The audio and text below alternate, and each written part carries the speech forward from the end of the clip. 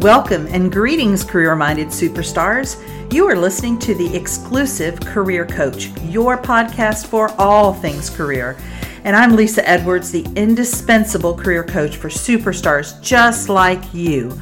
Now let's dig into this week's topic, shall we? Go from dragging yourself to work each day to finding a job you love. The Career Spring program is for high-achieving and ambitious mid-level professionals like you who are looking for a job that uses your zone of genius, recognizes your value, and pays you what you're worth. If you're ready to learn more, schedule a complimentary consult using the link to my calendar in the show notes. Be sure to follow me on Exclusive Career Coaching on Facebook, Lisa Edwards on LinkedIn, and Lisa.Edwards on Instagram. Greetings. How you doing today? Hey, I want some love because it's Florida and it's August and I'm in my hot podcast closet slaving away for you guys. And there is a lot of sweat happening. So I hope you find it worth it. Today we're going to talk about prepping for the final hiring push of the year. Typically what happens pre-COVID is the biggest hiring push of the year occurs mid-January through mid-March. And then the second biggest hiring push of the year occurs after Labor Day until early to mid-November. Now, COVID, we don't know. It's been crazy, right? We had a job seekers market at the beginning of the year, and now it's moved more towards an employer market. So all of that has affected the hiring processes, but let's go with there being one more major chance for you to get hired in 2022.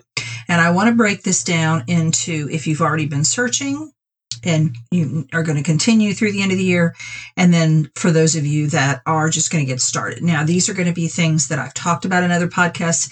I'm repackaging them here for you. I think reminders are always a good thing.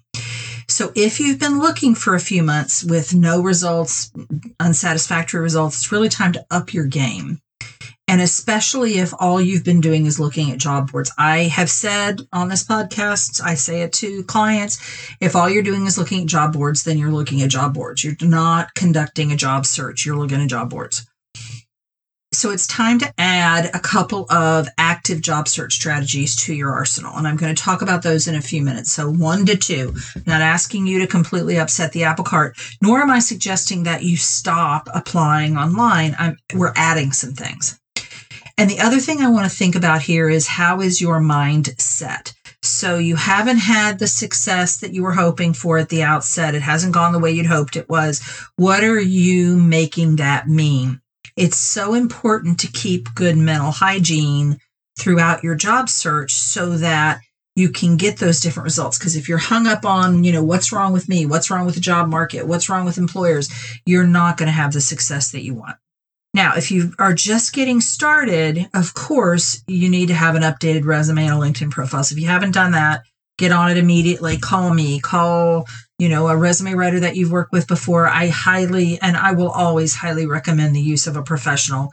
Just like I wouldn't dare go into, the electric box in the garage at my house and decide that I knew how to rewire the home or, how do I replumb the house? I wouldn't do those things, nor I doubt would you, unless you happen to be an electrician or a plumber. So you call professionals for that. This is no different. And I would argue that the stakes are actually much higher when you think about the starting salary that you hope to get, and B, the speed with which you hope to get the results. So again, get those documents updated. And also, it's time to give some thought to your non-negotiables in both an employer and a job. Get a piece of paper out and write down what you must have. Now, these are different from the gee, wouldn't it be nices? And you're welcome to have a column of gee, wouldn't it be nices? So an example that I've used for many years is when I left Georgia and moved into the university role in Missouri, one of my gee, wouldn't it be nices was windows in my office, because we had been in what was literally the bomb shelter for the university at Columbus State, and there was no window in our entire office. It was a cinder block building, and so I had many a time gone out into the hallway and looked out. The doors were right there, the pair of double glass doors, so I could see outdoors if I left our suite. And it could be horrible weather outside and we wouldn't even know it. So that was a gee, wouldn't it be nice? Now, if I had some sort of health issue where I had to have fresh air recirculating, maybe that would be a non-negotiable for me. So write those things down. And the reason that this is important is, number one, how are you going to know you found your ideal employer if you haven't identified what that looks like for you?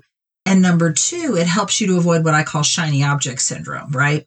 And I think I've used this example before, but when I was buying a house back in 2014, my then husband and I had narrowed it down to 2 houses, and one of the houses had a whole lot of shiny objects, but it didn't have some of the basics that I needed that were really important to me, like a fenced-in backyard and washer and dryer inside the house. And so the fact that it had a really cute wine cooler and it had these really cool lights in the bedroom and the bathroom, those were shiny objects. And because I had created a spreadsheet to write down what my non-negotiables were in a home and had evaluated both houses, the other house, the house with the things that I had required, scored much higher, and it was very obvious to me which choice we should make. And one more suggestion, it's time to do a Google search on yourself. Is there anything there that would cause a potential employer to skip over you? Now, that's been advice for a long time. I think what is less talked about is there any positive comments out there? Is there a positive content? Have you contributed to your profession? Now, if you haven't, it's really kind of late to start that, but I think it's a word to the wise for you going forward that if you want to be considered a thought leader and a leader in your field in general, and you want to move up to higher levels, having that body of work out there and being considered the expert, the subject matter expert that you are, is so important. All right, so whether you've been looking for a job for a while or you're just getting started, I want to give you some job search activities that you can consider adding to your passive, looking at the job boards or the company websites. I want you to pick 1 or 2 of these. Don't try to do them all, but see what makes the most sense for you.